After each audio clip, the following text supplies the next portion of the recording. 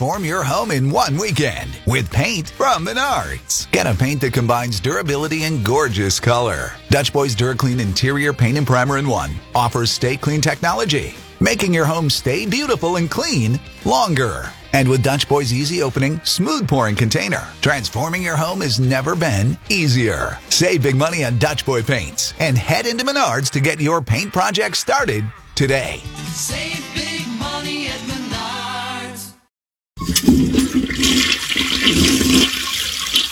You have never experienced anything like what you're about to experience here today. Action! We need to talk. You had better start talking to me now. What do you see as the U.S. role in helping Germany navigate this so that this pipeline can't be leverage for Putin? Right now, you have almost a disagreement more about tactics than on strategy when it comes to Nord Stream 2. National Security Advisor Jake Sullivan said the other day, or to use that, sorry, that's my dog colleague here. But have you seen data that definitively proves that these mask mandates have worked? I'm highly confident, and I'm sure our health officials could say it definitively. There's no question they've worked. Circumstances have changed. Case counts are declining. Also, the science has changed. The responsibility should shift from a government mandate to an individual responsibility by the family. I think we need to find other measures and mandates. This pandemic has sucked. The winner is Adele. I really love being a woman and being a female artist. I do. Jack Riccardi, 4 till 7. News Talk 550 KTSA and FM 1071. Are you allowed to say that anymore? Are women allowed to say that anymore? Who are you to take on that identity? Jack Riccardi on 550 and 1071 KTSA. I am white, but I identify as ruddy. And good afternoon. Welcome to our show. 210-599-5555. So Beto O'Rourke is running for governor. The polls don't look good. I mean, he'll probably be the Democratic nominee, but they don't look good in the general election this fall for Beto O'Rourke. He's trailing Greg Abbott by double digits in several recent polls. And he's doing something that I think is important to point out, because some people know what he's doing and some people may not know what he's doing. Now, Beto O'Rourke, we know him as the guy who ran against Ted Cruz in 2018 and came closer than people thought he would to Ted Cruz. So then he ran for president and did not come close at all. And now he's running for governor, and he's going to keep running till he can get elected to something. And I've said many times before, although I don't agree with Beto O'Rourke on anything, it might be better for us if we just find a job for him and put him somewhere where he can't do too much harm. But in running for governor, he is reinventing, reimagining, changing his mind, changing his moods, the ever-changing moods of Beto O'Rourke on guns. He told the Texas Tribune recently, sounding like a very reasonable guy, I'm not interested in taking anything away from anyone. I want to defend the Second Amendment. Now, we have a lot of people moving to Texas every day, new Texans, and 2022 might be their first chance to vote in Texas. And they don't remember or know Beto's past. They just hear this guy who's a Democrat, who's, trying to be everybody's friend. He just wants to defend the Second Amendment. I can imagine a newly arrived, newly minted Texan going, finally a reasonable Democrat on guns. I like this guy. But we remember that when he was running in the 2020 presidential campaign, he bragged about, I'm coming for the AKs and the ARs. He was so bold about it that Joe Biden said, we're going to put you in charge of guns, which he didn't do. Probably forgot. So Beto O'Rourke keeps changing his position. Now, it's not going to hurt him with the Democrats because Democratic primary voters, most of them, and if this offends you, I'm sorry, but you know I'm right, they know that he has to say the stuff he's now saying about guns to have any kind of a chance against Abbott. So it's wink, wink, nod, nod. I'm not going to take anything away. I'm all about that Second Amendment. I love that Second Amendment. They know he doesn't mean it. They know that the 2019 Beto is the real Beto, if there even is a real Beto. They know that's his real position on guns. But they understand you can't get elected in this state if you tell people what you're really going to do about guns. So, wink, wink, nod, nod. I'm all about the Second Amendment. It's pretty cynical, but any port in a storm, right? And they got to run with Beto O'Rourke because he raises a lot of money and he brings a lot of money in from out of state. And there isn't another Texas Democrat around whom the Hollywood Democrats and the Washington Democrats want to coalesce and want to write checks for. And so that's what he's doing. I saw this story. Somebody sent it to me. I did not hear this on National Public Radio, but I went and looked at it. And National Public Radio had a story on their website yesterday about how you use emojis. And full confession, I'm not an emoji guy. But it said some white people, choose the white thumbs up emoji because it feels neutral. But some academics argue opting out of racial signals indicates a lack of awareness about white privilege, meaning you should be using correct race emojis. And then it goes on to interview a bunch of people about why they use the color emoji that they use, and that black people are offended when white people use brown thumb up emojis. Anyway, I don't want to bore you with all this, but I'm just wondering, in what universe are they living in? In what world are they living in? Gas is over $3 a gallon. The economy is crashing and burning around us. We have a president who doesn't know where he is, or what time it is, what year it is. We're really looking around the world like we're leaderless and clueless, and that's tempting and tantalizing the worst characters on the world stage, from Putin to China to North Korea to Iran. And we should be worried about the problem we have is which color thumbs up emoji you use. And then I got this thing. I'm on an email list for TripAdvisor because I've used TripAdvisor before, and I like TripAdvisor.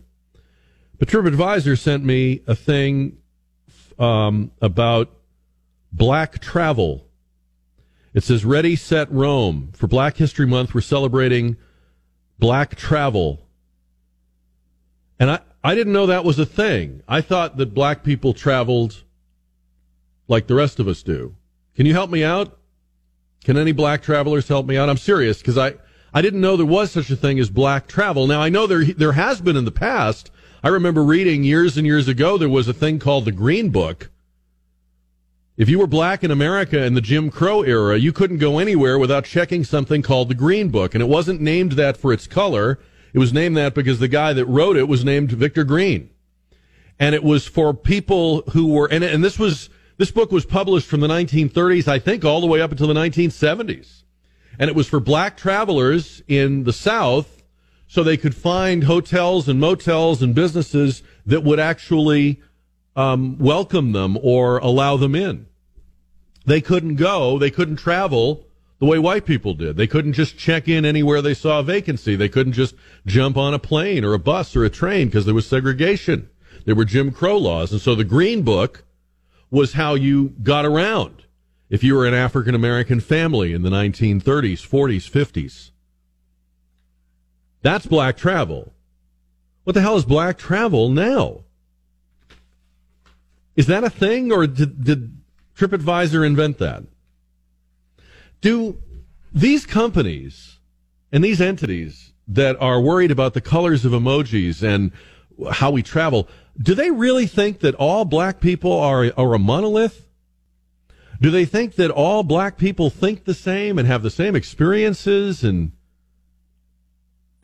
are they reading the room right, do you think? 210-599-5555. Because I think I said this yesterday about Black History Month and the awkward moments. Every Black History Month generates weird stories about some school that served fried chicken or watermelon or whatever on Black History Month, and then everybody's upset and offended, and they're like, well, we just meant well. We didn't know it would offend people, and we're so sorry. And I said, well, could we just stop doing that? Could we just you know, I mean, I'm not against Black History Month, but could we please just not be so clenched about it? And if you are not sure as a school or a company or an organization what to do, maybe asking the black people in your organization would be a good idea, and put them in charge of it. Because maybe you're guessing wrong. And so I'm asking about the emojis. I'm asking about black travel. Help me out. Educate me. I don't understand how these are things. You know, I like the Nelson Mandela quote, and I hope I don't butcher it. But Nelson Mandela famously said, no one is born hating another color. You only can hate another color if you learn to hate. And then he said, if you can learn to hate, you can learn to love, because love is easier to learn than hate.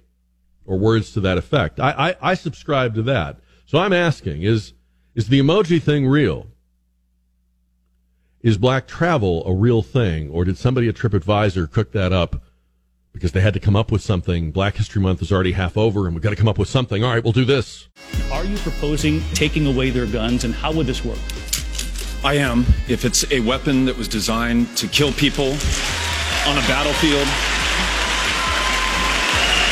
if the high impact, high velocity round, when it hits your body, shreds everything inside of your body because it was designed to do that, so that you would bleed to death on a battlefield and not be able to get up and kill one of our soldiers. When we see that being used against children, and in Odessa, I met the mother of a 15-year-old girl who was shot by an AR-15, and that mother watched her bleed to death over the course of an hour because so many other people were shot by that AR-15 in Odessa and Midland. There weren't enough ambulances to get to them in time. Hell yes, we're going to take your AR-15, your AK-47. We're not going to allow it to be used against... That was Beto in 2019, but Beto now says, oh, no, I don't intend to take anything away from anyone. No, I will defend the Second Amendment. Which Beto do you like? And you get what's going on here, right? This is the encoded messaging that Democratic primary voters totally get. They know he doesn't mean any of this, what he's saying now, but that he couldn't get anywhere near the governor's office unless he went on a tourism tour, unless he said what he's saying now. And look, politicians lie a lot. They shade and spin a lot. I get that. But this guy, I mean, you got to be kidding me. So the only people that would possibly buy into this are the people that know he doesn't really mean it. I get that, but come on. 210-599-5555. Esteban is on 550 and 107.1 KTSA. Esteban, good afternoon. Gringo Robert Francis O'Rourke is a habitual liar.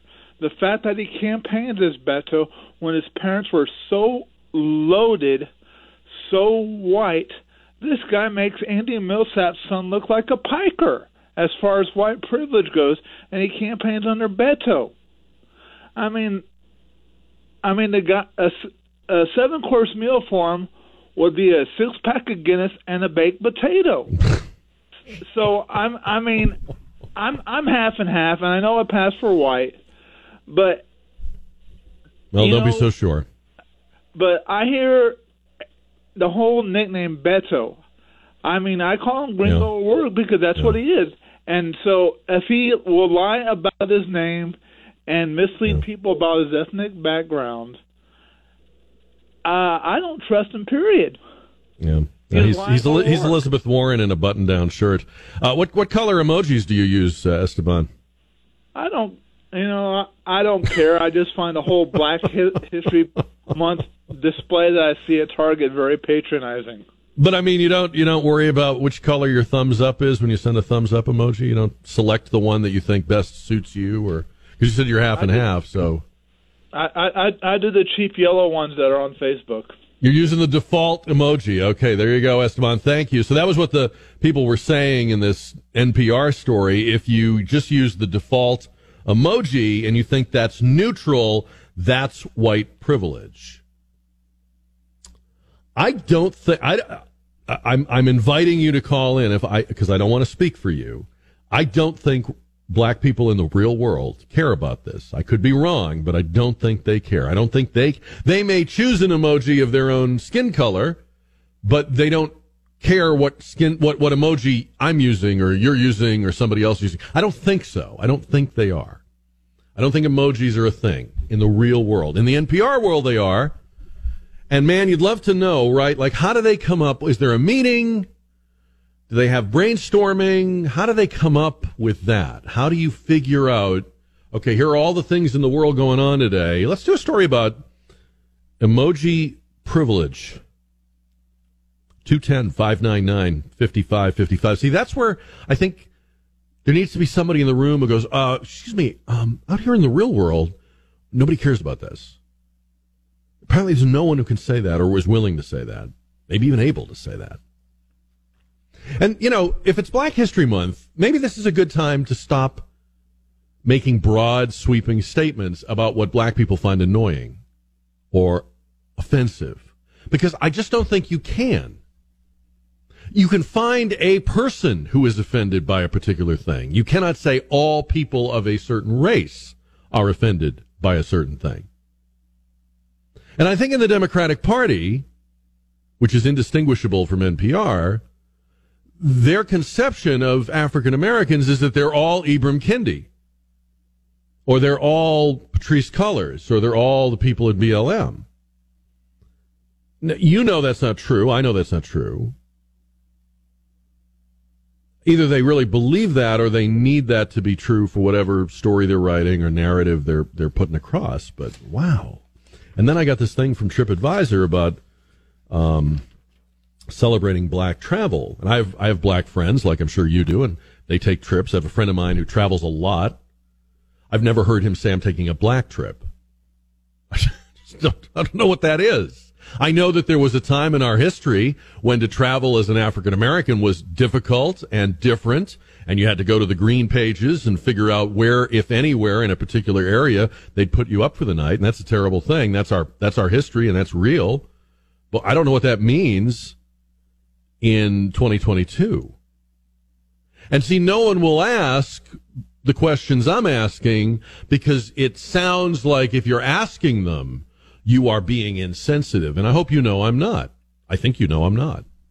I'm trying to be logical. I'm trying to figure out, is there any there to this stuff? So far, I don't think there is. So I'm going to use an analogy, and please, I know this is not an exact analogy, and I'm not equating these two things that I'm about to talk about, okay? Please know that. But one of the things people say when someone presents a false or fabricated story of sexual abuse, rape, or molestation, one of the things people always say is that makes it harder for the real victims. Your story and the exposure of it as a lie and the cheapening of that accusation inures the public, and then when a real accusation comes along, it's harder for that person to be believed, or it lessens the shock value of what they are crying out about. And I think that's true. I would agree with that. If you fake a rape story, if you fake a molestation story, you've made things harder for the real victims of those crimes. If we keep telling illusory, imaginary stories of racism, then what are we doing to people that really experience racism? Because it is real, and there are still racists. There always will be. How is it better if we keep hoaxing racism, if we keep making up crises that don't exist? I don't know that the emoji thing is a real thing. I don't believe there are African Americans among us, and I would love to be corrected on this if I'm wrong, who are really put out by which color thumbs up you use. I don't think there are. I think that is created by elitists who want to talk about this problem but don't really know what the problem is. They want to do a story about racism, so they imagine that there is an emoji crisis. And then black travel. I don't know what that is. That would be like saying there's black grocery shopping, or there's black car washing, or there was a time when, yes, to travel as a black man or a black woman or a black family was vastly different and much harder and dangerous. And a man named Victor Hugo Green, back in the 1930s, he was a postal carrier. And he started writing, because he traveled, he started writing a guidebook to places, whether they were motels or cafes or places along the major roads and highways of America, especially the South, where African American people could park, could get gas, could eat, could stay for the night. And the reason a lot of black families were traveling by car at that time is because that was the only way they could travel. They weren't allowed in a lot of the mass transit places the rest of the country was taking. So they would travel by car, and they would sleep in their car because they weren't sure they could find lodging when they got to a town or a city where they wanted to spend the night. That's a real thing. There are still people alive who remember doing that and experienced that. I respect that, and I'm sorry that ever happened. So the Green Book was a real thing. If you want to talk about black travel, that was it. By the 1960s, the Green Book became less and less necessary, and I looked it up during the break. It stopped publishing in 1967, because by then, thanks to not only civil rights laws, but just human progress, there were fewer and fewer places where you could not go or were not welcome. I'm sure there still were some.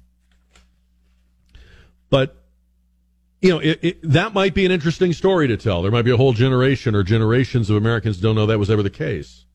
But I don't know what TripAdvisor is talking about when they say we're celebrating black travel. Isn't that just travel? 210-599-5555. Had some emails. Cheryl wrote to me. Randall wrote to me. We're black. We travel. We don't know what they're talking about.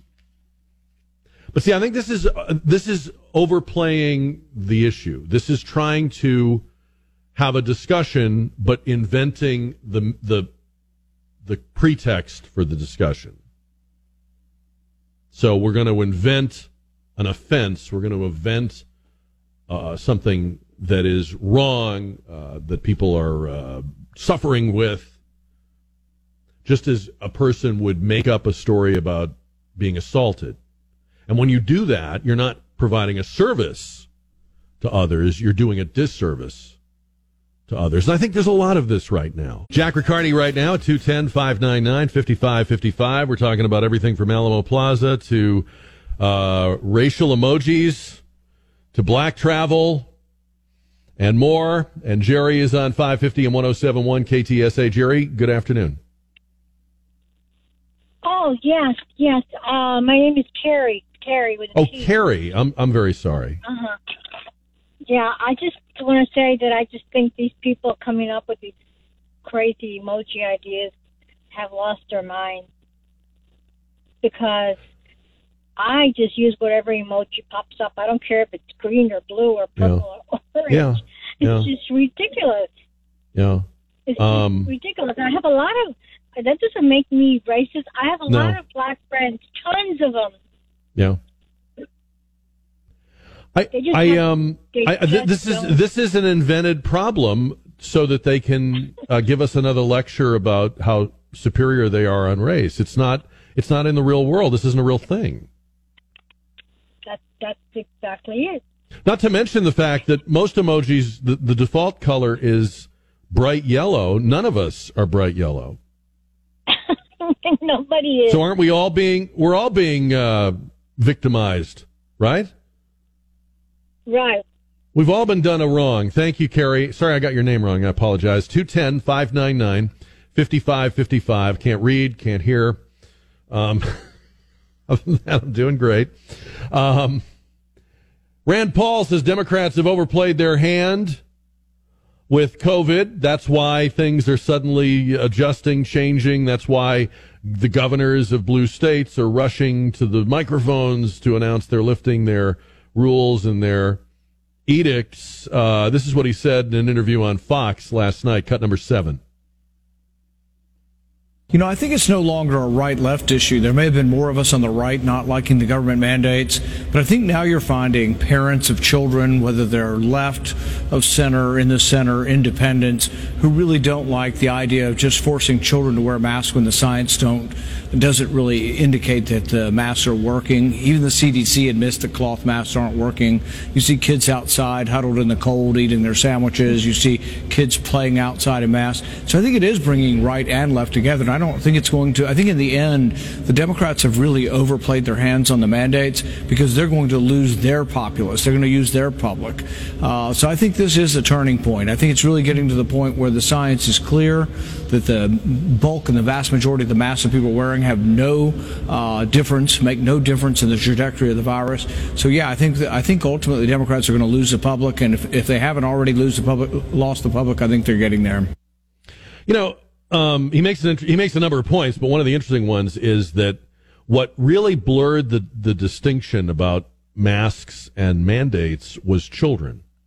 That when it was just adults, people could organize themselves around this as Democrats and Republicans and liberals and conservatives and Trump voters and non-Trump voters and what have you. But the moment, and it wasn't a moment, but you know what I mean, the hinge point or the turning point of people seeing kids in masks in ridiculous situations, playing their wind instruments with masks on for a concert, or having to eat their lunch outside in the freezing cold, or having to sit on the floor of the cafeteria because somehow sitting on the floor protects them from COVID, but sitting at the tables in the cafeteria would expose them to COVID. All of this nonsense. And then seeing politicians do photo ops with masked children while not wearing masks. I think that was the moment when we stopped being conservatives and liberals and just started being parents.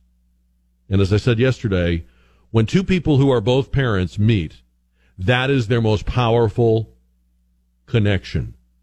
Not that they're both Catholic, not that they're both Hispanic, not that they both cheer for the Cowboys. The thing that connects people is when you find out that other guy or that other gal is also a parent. And if we would react to more things that way, if we would look at things through our most important responsibility, your most important job is not to be a good Trump voter or to be a good Democrat. Your most important job is to be a good parent. And this issue brought that home to people. I hope it's the beginning of more of that. And he made that point. He says, it's one thing to do this with adults. It's another thing, Rand Paul said, to do this with kids. Cut number 8. Listen to this. But I mean, it is all theater at this point. And if it were just adults being stupid, that would be fine. You have a right to be stupid in a free country, but you don't have a right to force this on children. And it is really, really sad. And somebody's got to stand up, whether it's putting your semi in the middle of a town and honking the horn or whatever, or whether it's parents going to a school board meeting. These people will never let go of our freedoms or our children if we do not push back. You know what else is interesting right now? I agree with them on that. Right now, you have another standoff or divide, which doesn't get talked about very much. And that is that you have the Biden administration, so you have Team Joe, which includes the CDC and the FDA and Fauci and Jen Psaki, right? And they're saying masks are still important. I'm sorry, our recommendation is masks for everyone over the age of 2. But you have blue state governors saying, nope, it's over. This is it. End of the month, next week, Monday, it's over. Now, those states are moving on, and they're not moving on at the direction of Team Biden. They're moving on in spite of Team Biden. And I point this out because we know why they're doing it. Their political hides are on the line. Biden doesn't have to run for anything in 2022, but a lot of these governors and local people do. They're on the ballot, literally.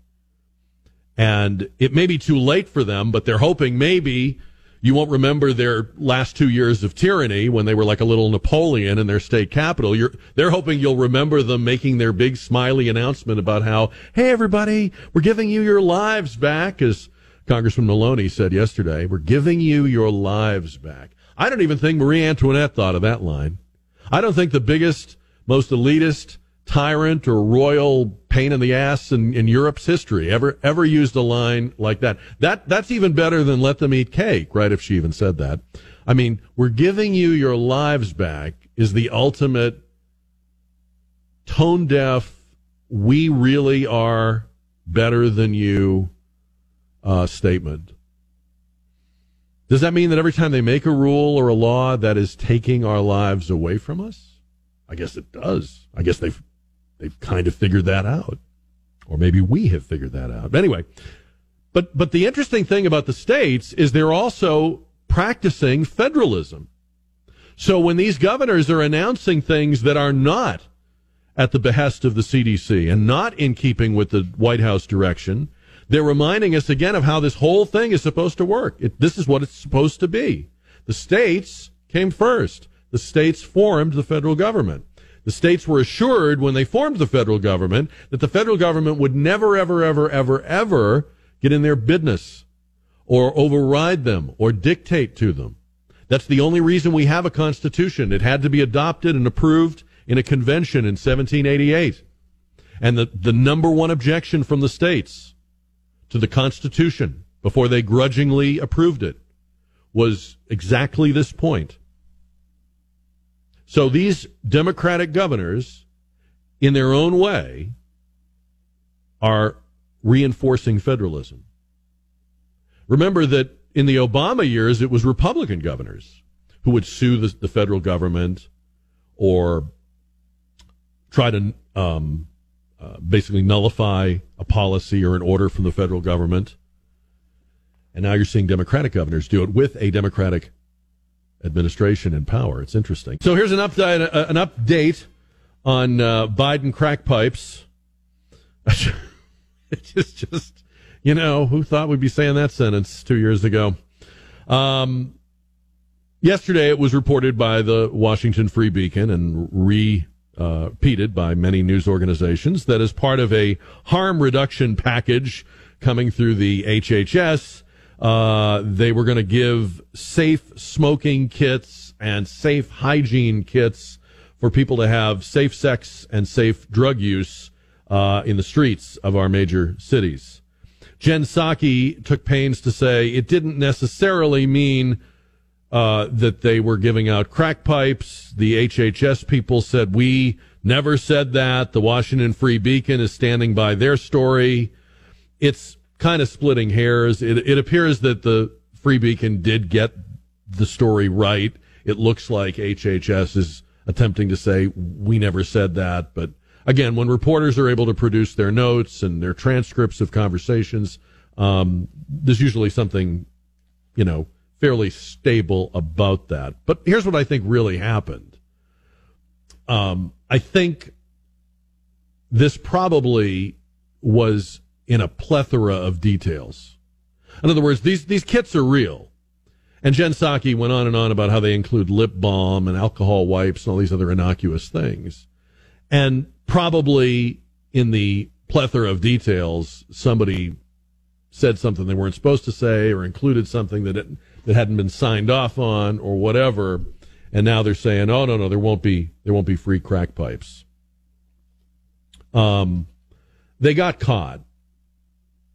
And they got caught, I think, not with the free crack pipe line. But the whole look of this, the whole angle on this is wrong. Now, there is something called harm reduction. There is a philosophy, there is a school of thought, they didn't invent it, it's been around a long time, that says drug addiction's real.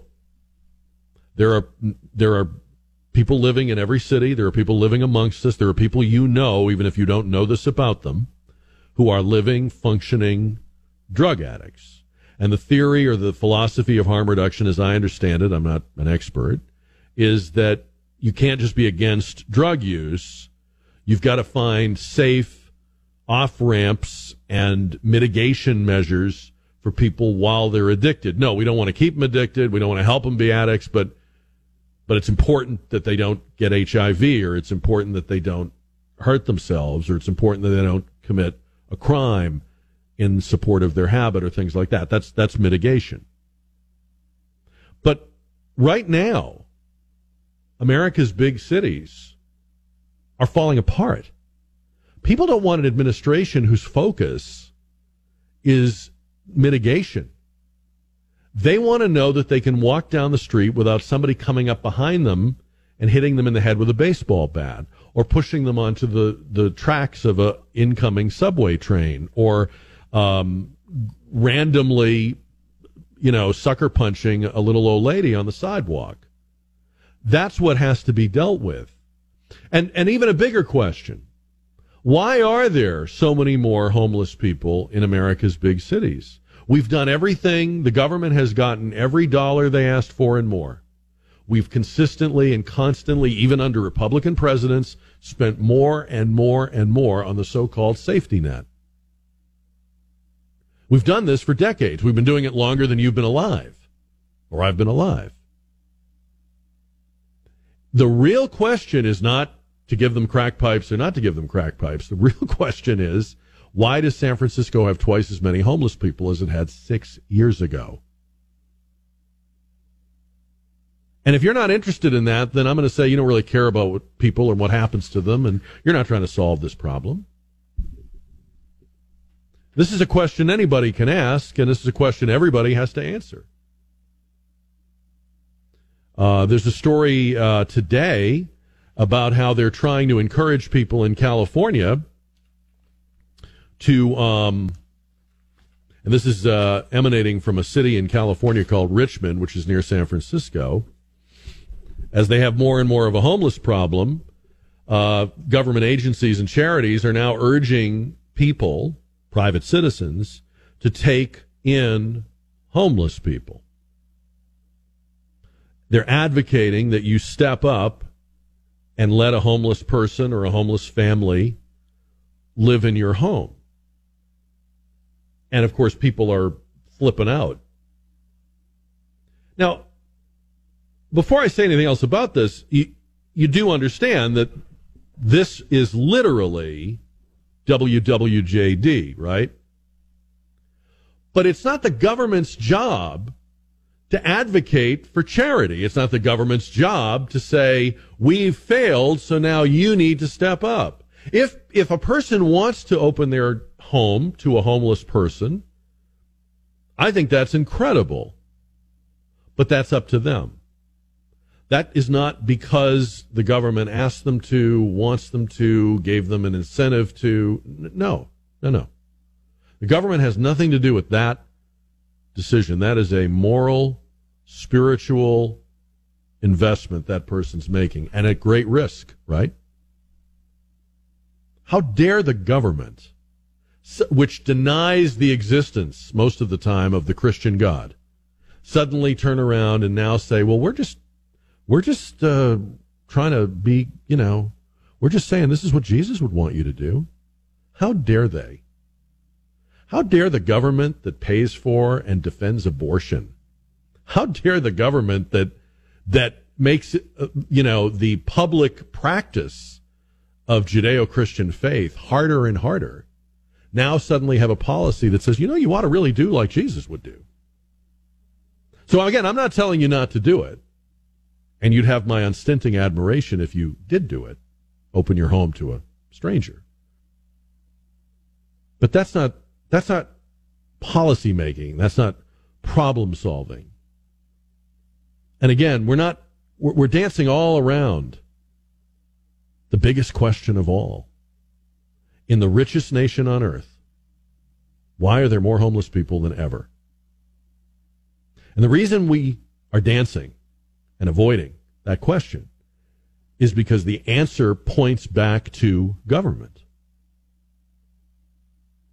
It's inescapable that every decision they've made, maybe not every, most every decision that the federal government has made about poverty, about housing, about families, about incarceration and criminal justice reform has exploded in our faces, not theirs, but ours.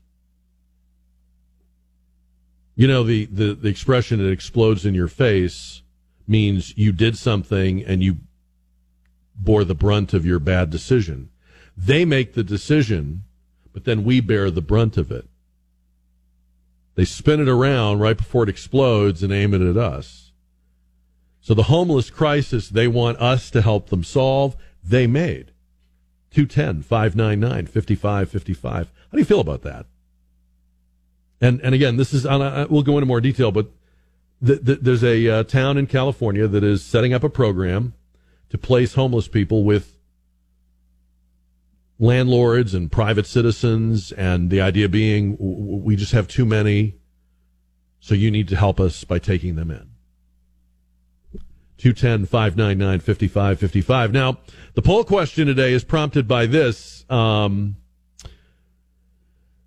San Antonio Express News is reporting that the Texas General Land Office has convinced Ripley's Haunted Adventures, the Guinness, I forget the exact name of it, I think it's the Guinness Book Museum or something like that, and one other business, the Guinness World Records Museum, and there's one other tourist trap kind of thing there in that building across the street from the Alamo.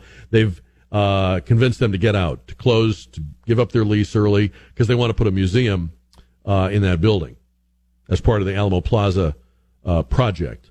And so we're asking you on the JR poll, are you glad that Ripley's is leaving Alamo Plaza? I was surprised that there's actually a lot of people who are saying they really like that museum.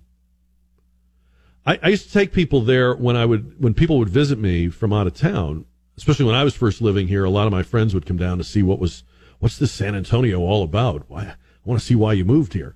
So they'd come down and they'd stay with me for a while, and we'd go do all the things you do when you have an out-of-town visitor, right? We'd go to the Riverwalk, and we'd go to Six Flags, and we'd see the Alamo, and I have to tell you, everyone I ever brought to the Alamo from other parts of the country, these are all people that had never been to San Antonio before, they all couldn't believe that there was a Ripley's across the street from the Alamo. Now, maybe you never thought of it because it's been there forever and you just don't think twice about it. You don't go down there. I understand that.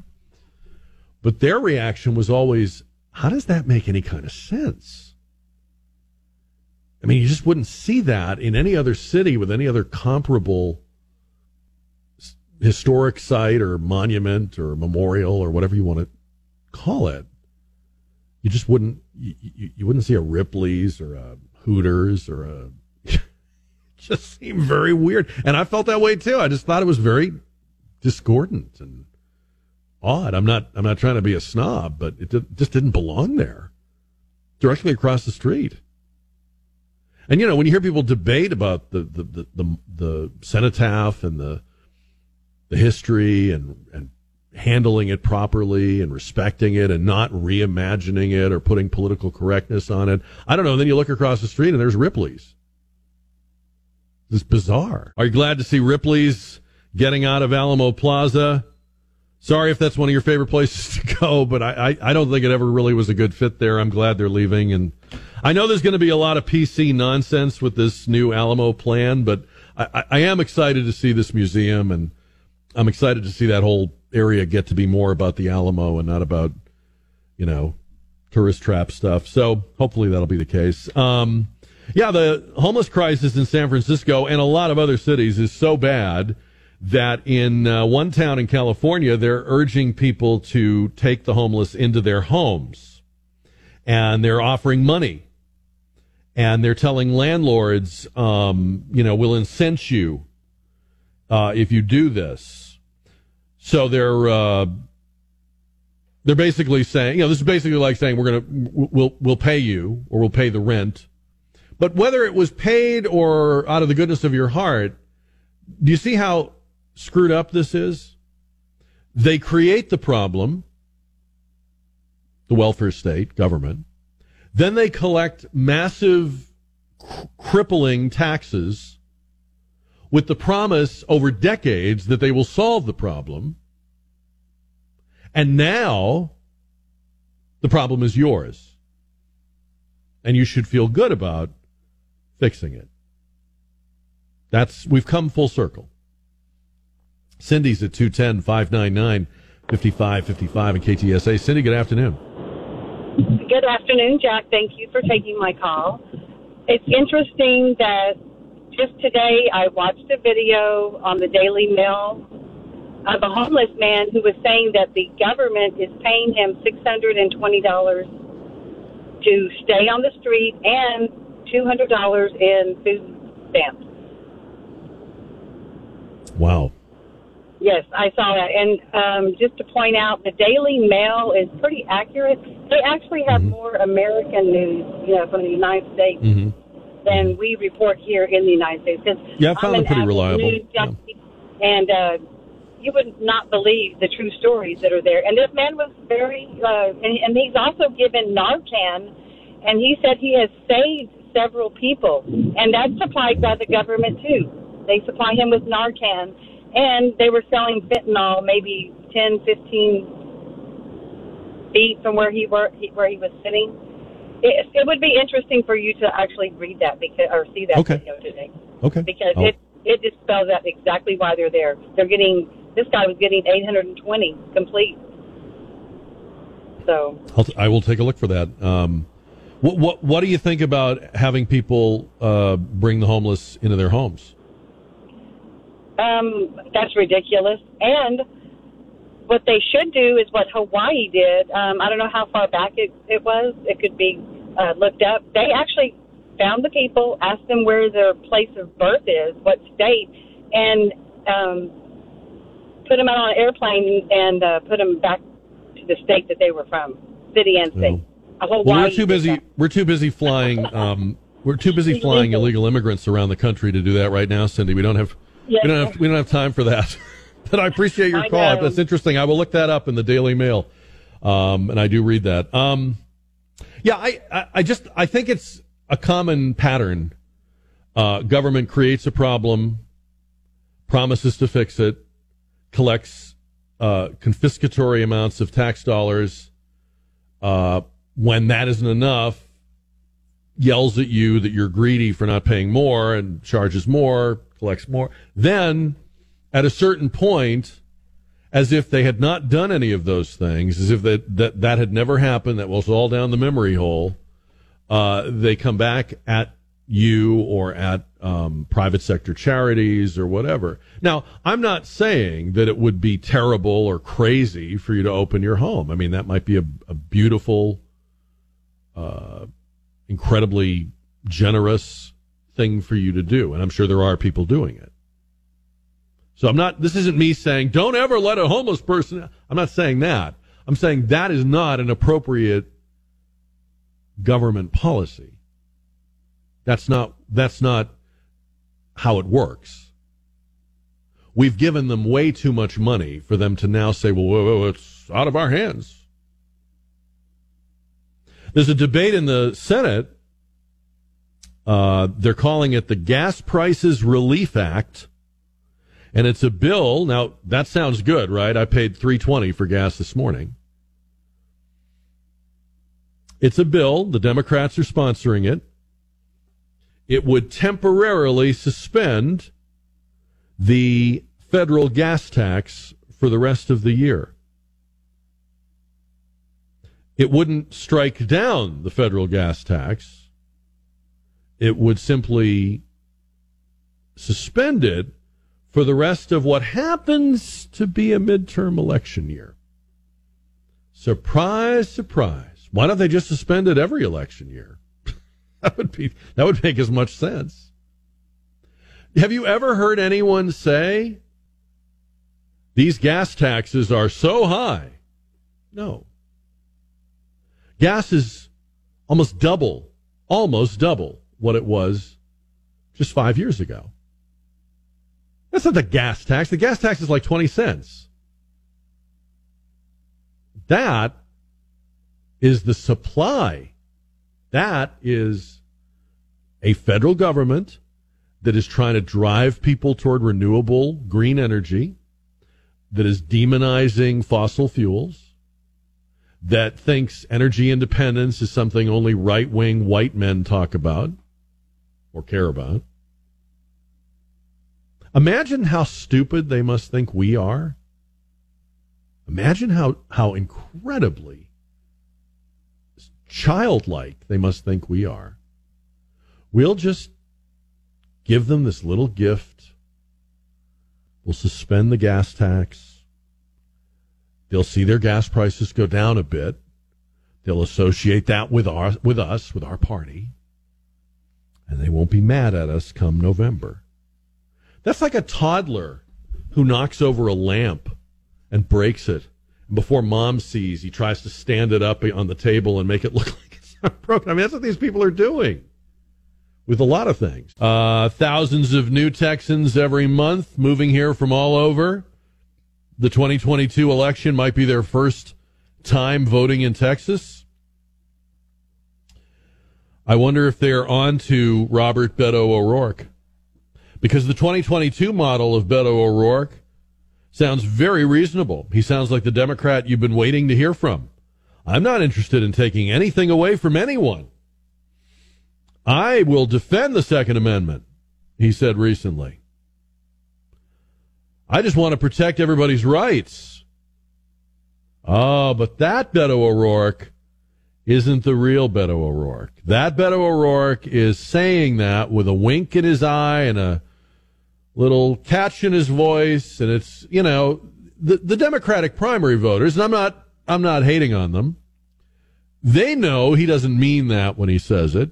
He can say it and not take any heed or lose any support for saying it because they know he has to say it if he's going to get anywhere near the governor's office. I just want to make sure our new Texas voters don't think that the 2022 Beto O'Rourke is the real one. The real one was the 2019 one who got all carried away with himself on the presidential debate stage and said, "You bet I'm coming for your ARs and your AKs." Hell yes, we're going to take your AR-15, your AK-47. Hell yes. That's how he establishes that he's a regular guy. Hell yes. Is that how you blue-collar guys do it? Hell yes. So it's not even a flip-flop. It's just a little sugar coating so you can, you know, pull the little flim-flam, the little razzmatazz. What did President Obama used to call it? The little okey-doke. Yeah, okay. By the way, no one ever says this, but the history of gun control is incredibly racist. Gun control and the war on drugs have followed a parallel path for decades in this country. So both drug control and gun control criminalize conduct that erodes civil liberties and contributes to mass incarceration. And that would be bad enough if it just did that to all people equally. But the drug war, we know, has had a disparate effect and has had a much higher incarceration rate on black people. That's why progressives have turned on the drug war. That's why they've turned again. That's why they want to decriminalize and legitimize things that were in the bullseye of federal law enforcement for decades across both parties' presidencies. But what they don't say, what they won't face up to, is that gun control, the war on guns, if you will, has the same effect as the war on drugs.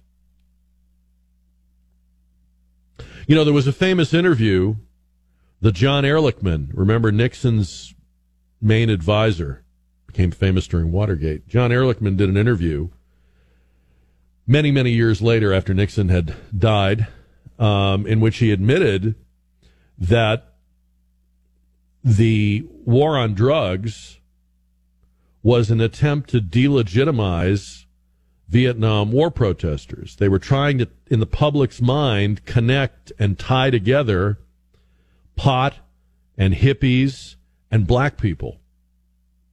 And he said in the interview, I'm going to read a quote, by getting the public to associate hippies with marijuana and blacks with heroin, and then criminalizing both heavily, we could disrupt those communities. We could arrest their leaders, raid their homes, break up their meetings, vilify them night after night on the evening news. Did we know we were lying about drugs? Of course we did. So John Ehrlichman. But for whatever reason, we're not having that same reckoning with the war on guns.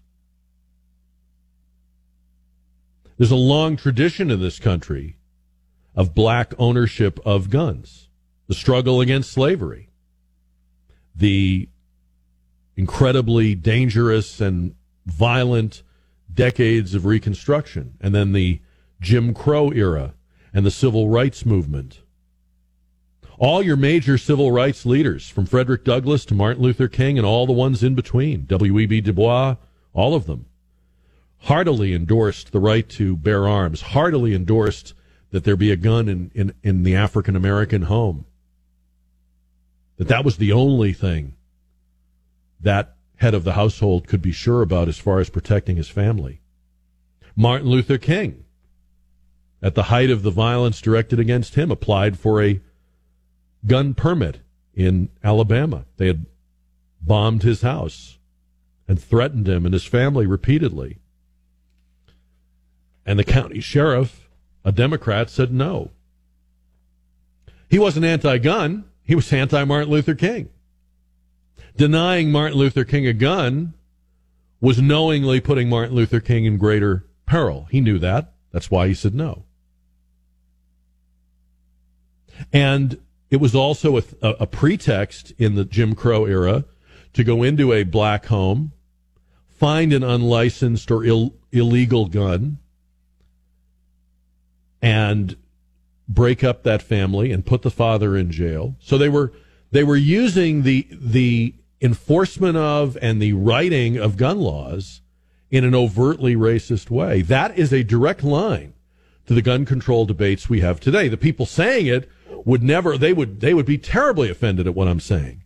They don't want this history. They don't want this association, but it's true. And you know, this is all through our history, the famous Dred Scott decision that is so often mentioned. In fact, Joy Reid mentioned it the other night. In the famous or infamous Dred Scott decision, which was one of the worst moments in American history, 1857 Supreme Court decision, the then Chief Justice made the argument that we could never recognize Negroes, as he called them, as citizens, or else they would be entitled to all the privileges and rights of citizens. And he mentioned specifically, do you really want them to be able to carry arms and bear arms and own guns? And that's why we can't do this. No one today believes that black people have a different right to bear arms than white people do. But when you make the argument that it isn't really a right, or it's evolved, or it didn't mean what they said it meant back at the founding, that has a disparate effect on people of color. And look, that's not me saying that. That's people who really are their own line of defense saying that. That's people who live in places and communities where the police don't go or don't show up often or quickly. When you have to live in the midst of constant night after night drug crime and gang violence, it's obscene to be told that you wanting to have a gun in your home and defend yourself and defend your family, that is somehow some weird Republican white guy thing. I wish that the gun control people would get called on this, because I think they ought to own the whole history of their argument. They try to break off just a piece of it, like after there's an incident involving a gun, when everybody's emotions are up. And there's a famous saying, if you legislate in haste, you will repent at will or at leisure. And it's true. They try to get in the emotion of the moment. Oh, this is why we need new gun laws or a new gun law. But if you look at our whole history, gun control is just as corrosive and just as much of a failure as drug control has been. I thought this was interesting. She's the doctor who discovered the Omicron strain of COVID, Dr. Angelique, I think you say it, Ketsy or Coetzee.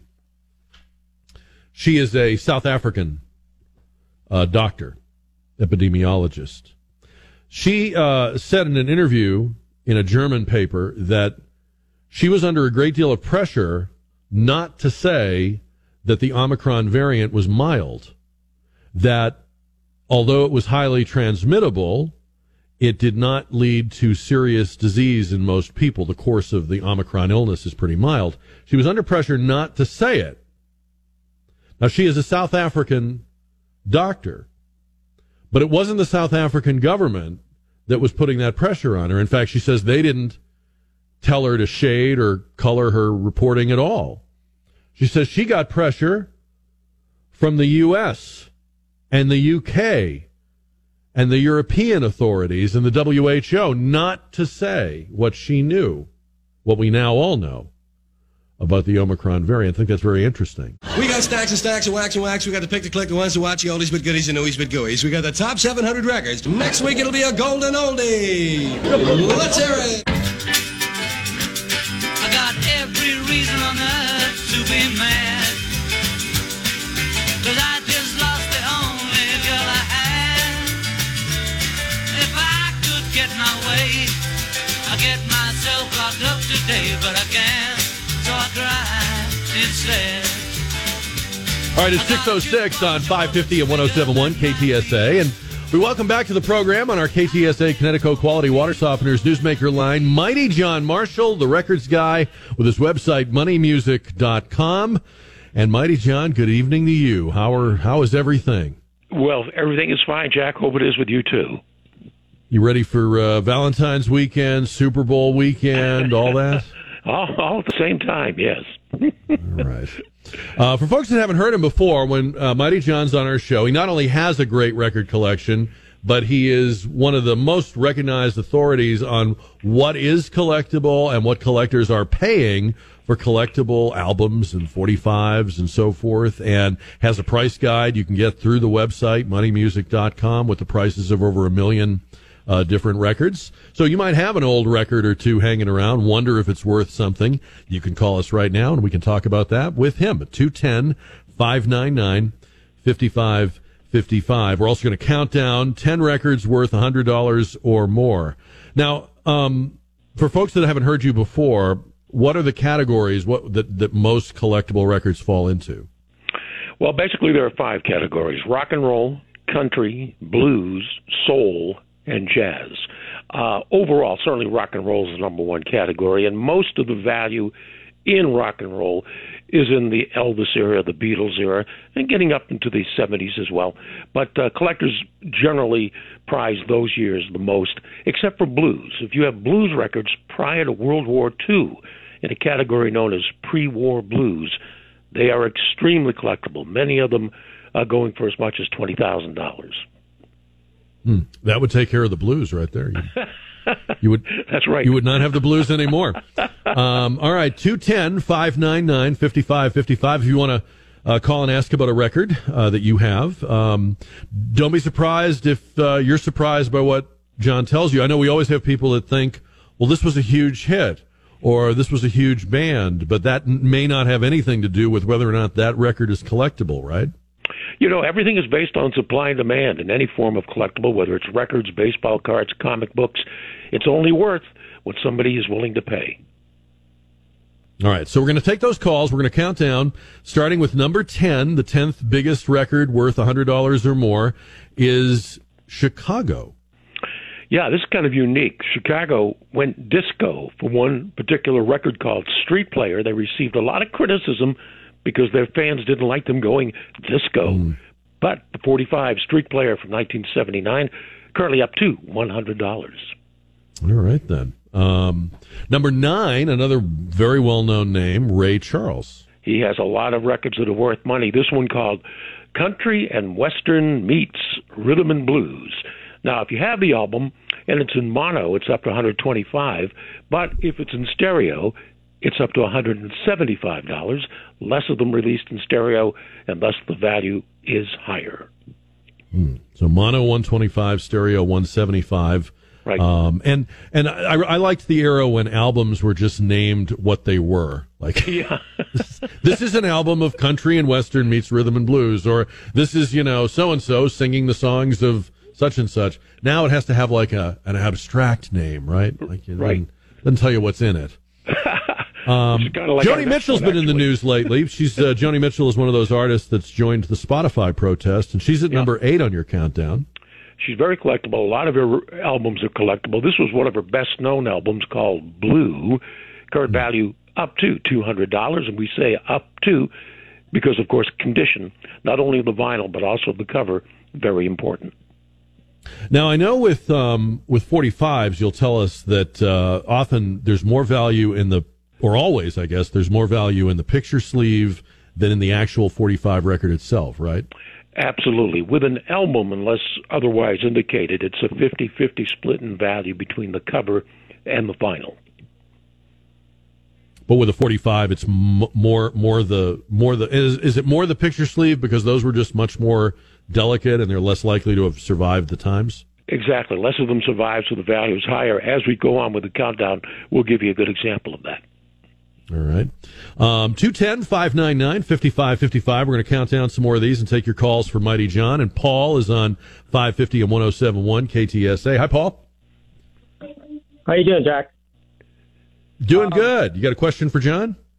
Yes, I do. I have a set of picture discs for the Beatles. I don't know the date, but they do say a rare interview with the Beatles, and there's 4 discs. And it comes in a clear plastic, Yeah. Well, there are a few that are legitimate, and there are others that are counterfeits. But all the legitimate ones, like there's one for Sgt. Pepper's Lonely Hearts Club Band, they're in the $30 to $35 price range. They're really not extremely collectible. And basically the reason is they are reissues of original releases. Even though they're picture discs, they're reissues. So originals in the $30 to $35 price range, the counterfeits would have no collectible value. Okay, because I've never seen them, and I've researched it, and I cannot find anything on this. They're made by, let me tell you, Back-to-Back Records, London. Yes, no. So that's not a legitimate label, so it would have no established value. That doesn't mean that somebody wouldn't want to buy them. It just means that as a collector, as an appraiser, I can't put a value on something that's considered basically illegal. Mm-hmm. But the Sgt. Pepper one, if you have that from Capitol or Apple, would be up to $30 to $35. All right, Paul, good question. Thank you. Appreciate your call tonight. 210-599-5555. Bob is on the radio with Mighty John. Hi, Bob. Hi. What have you got, Bob? Well, I had an old album that was called The Two Sides of Leonard Nimoy. Yeah. Yes. He actually had 5 different albums. And generally, to a record collector, they're up to around $40 to $50 each. To somebody that's a Trekkie, they can be worth more, but I can only give you the value through the eyes of a record collector. Oh, that's wonderful, because it was a couple of years ago, but I sold it for $100 to a Trekkie. Yeah, there you go. Excellent. Now Shatner has some records out too, but his are not worth anything. I'm sorry to say. You did very well with that, Bob. Good transaction. Russell is on 550 and 107.1 KTSA. The phone number is 210-599-5555 with Mighty John Marshall, the records guy. Hi, Russell. Hi, how you doing? Good. What do you got? I actually have it's called Kiss the Originals 1 and 2. I believe they came out in 1977, 78-ish. I'm sorry, go ahead. Yeah, well, actually, there should be 3 in the set. Kiss the Originals is a repackaging of the first 3 albums, and it came with Kiss Army trading cards and other inserts. If you have all of that, then it'll sell up. The set would sell up to around $500. Okay, yeah, great. I purchased both of them for $400 a piece. The 1 and 2. Yeah. So good. Yeah, Kiss can be quite collectible, and I think they'll be more collectible as time goes by. Okay, Russell, good question. Thank you, sir. Appreciate having you. She got down, but she never got tight, but she'll make it. We're going to talk about that one coming up here. Mighty John Marshall, the records guy, with us on 550 and 107.1 KTSA, San Antonio's news talk station. And we're taking your calls for Mighty John about collectible vinyl.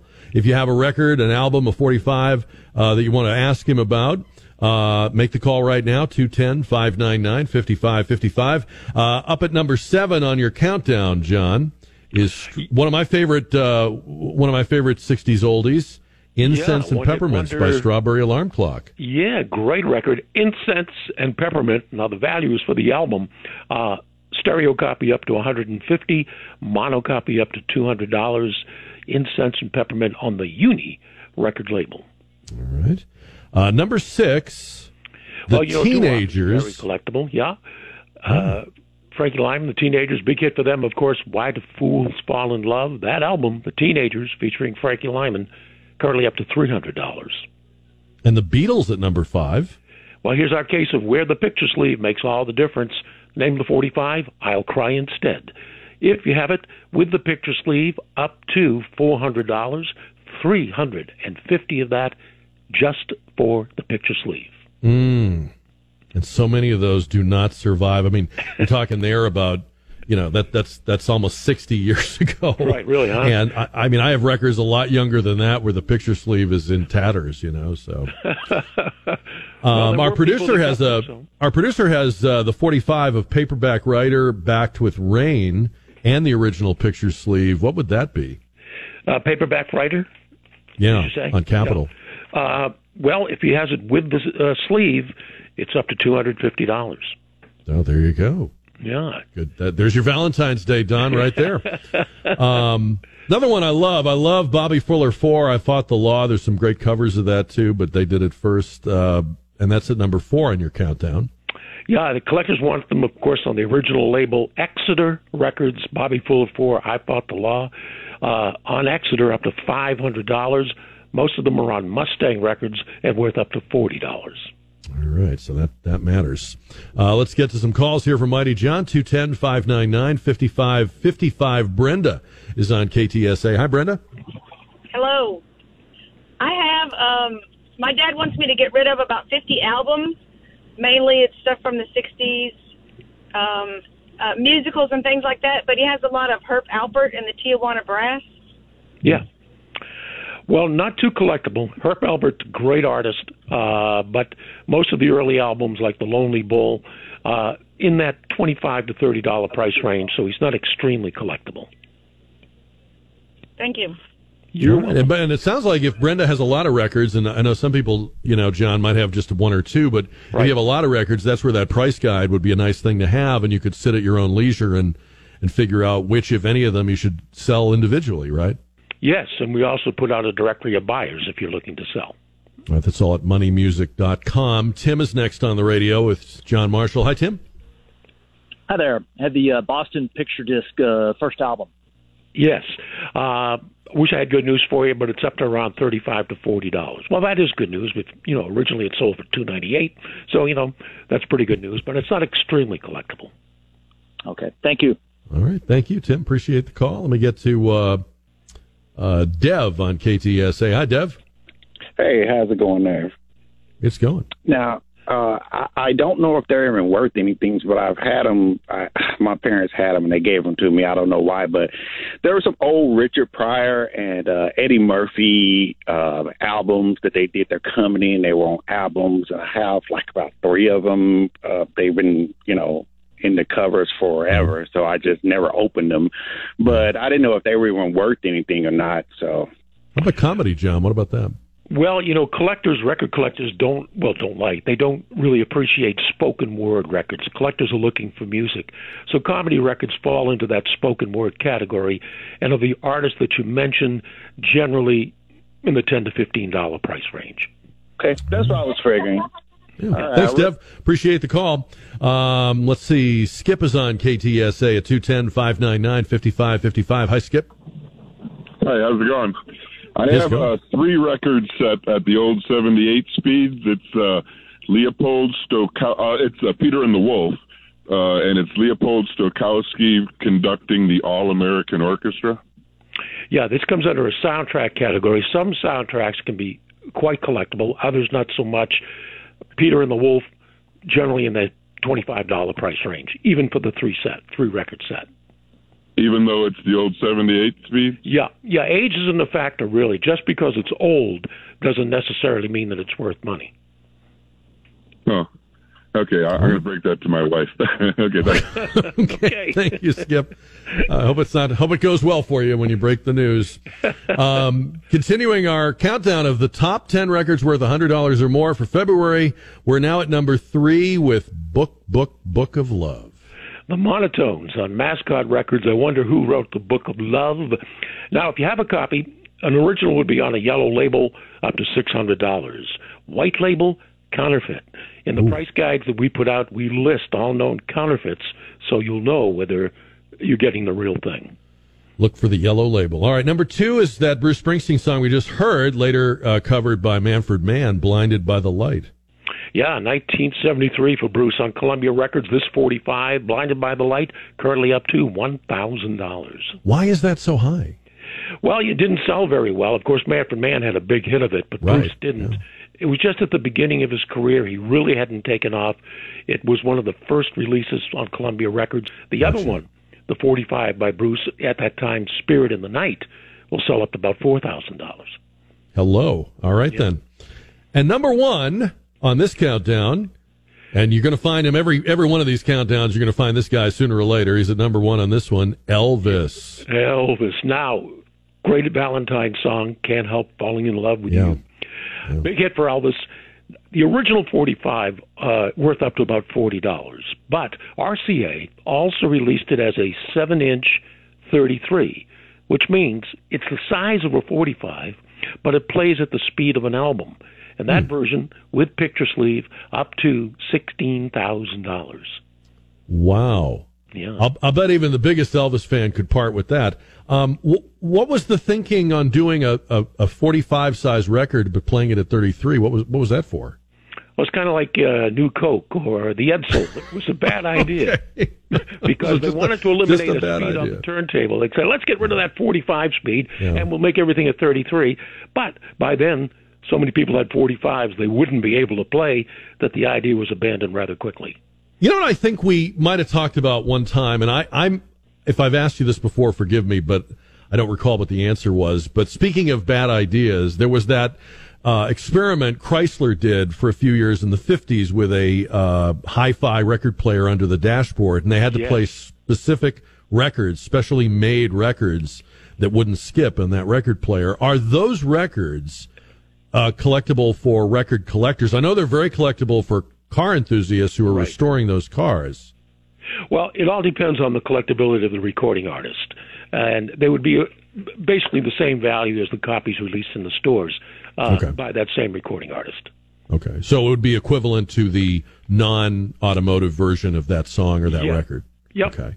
Yep. Because I know when people restore those cars, a lot of them will say, we fixed I think it was called Highway Hi-Fi or something like that. But they can't, a lot of people have the car, but they don't have any of the records that the car plays. And so those are very hard to come by. Yeah. That was not a good idea.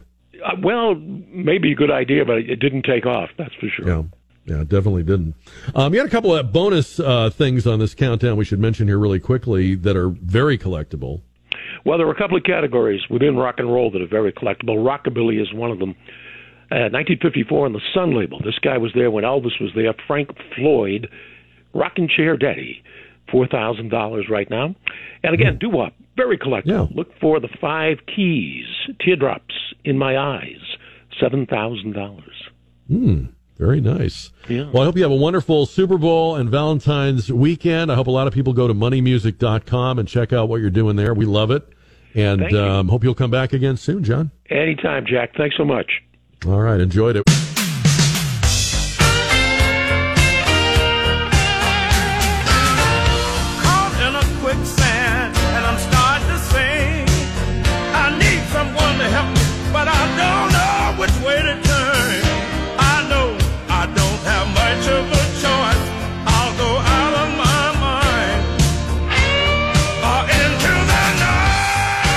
Are you proposing taking away their guns, and how would this work? Hell yes. We're going to take your AR-15, your AK-47. We're not going to allow it to be used against our fellow Americans anymore. 641 on 550 and 107.1 KTSA. Jack Riccardi, this half hour results on the Stevens Roofing JR poll.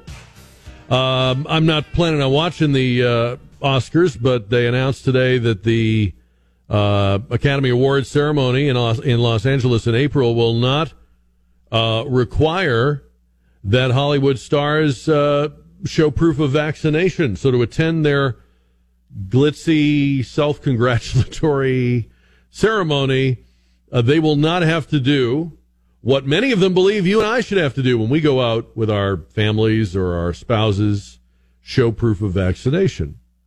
The Hollywood Reporter breaking the news that the Academy of Motion Pictures Arts and Sciences will not have a vaccine requirement, but they will simply ask that attendees get a negative test the day of the awards ceremony. By the way, the Academy requires its own employees to be vaccinated and prove it, but they will not require the beautiful people to be vaccinated. And I think that's good because the COVID knows when you're a celebrity. The COVID knows. We're calling it the COVID now. The COVID. The COVID also knows when you're an important politician. That's why they don't wear masks. They don't have to do what the rest of us have to do. It's not that they're, that they don't care. They want to get COVID, but the COVID knows that, oh, that's a governor or that's a movie star.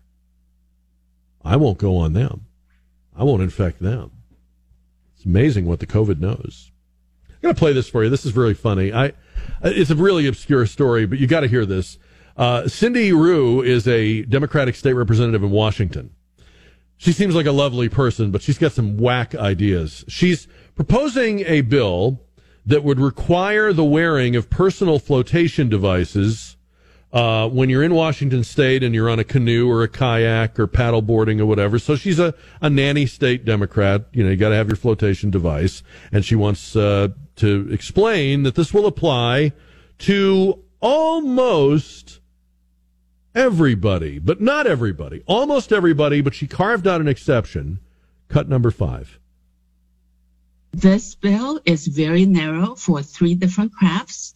And because they are already required to carry those personal flotation devices on board, we thought the easiest and cheapest way to increase survivability was to have people wear them.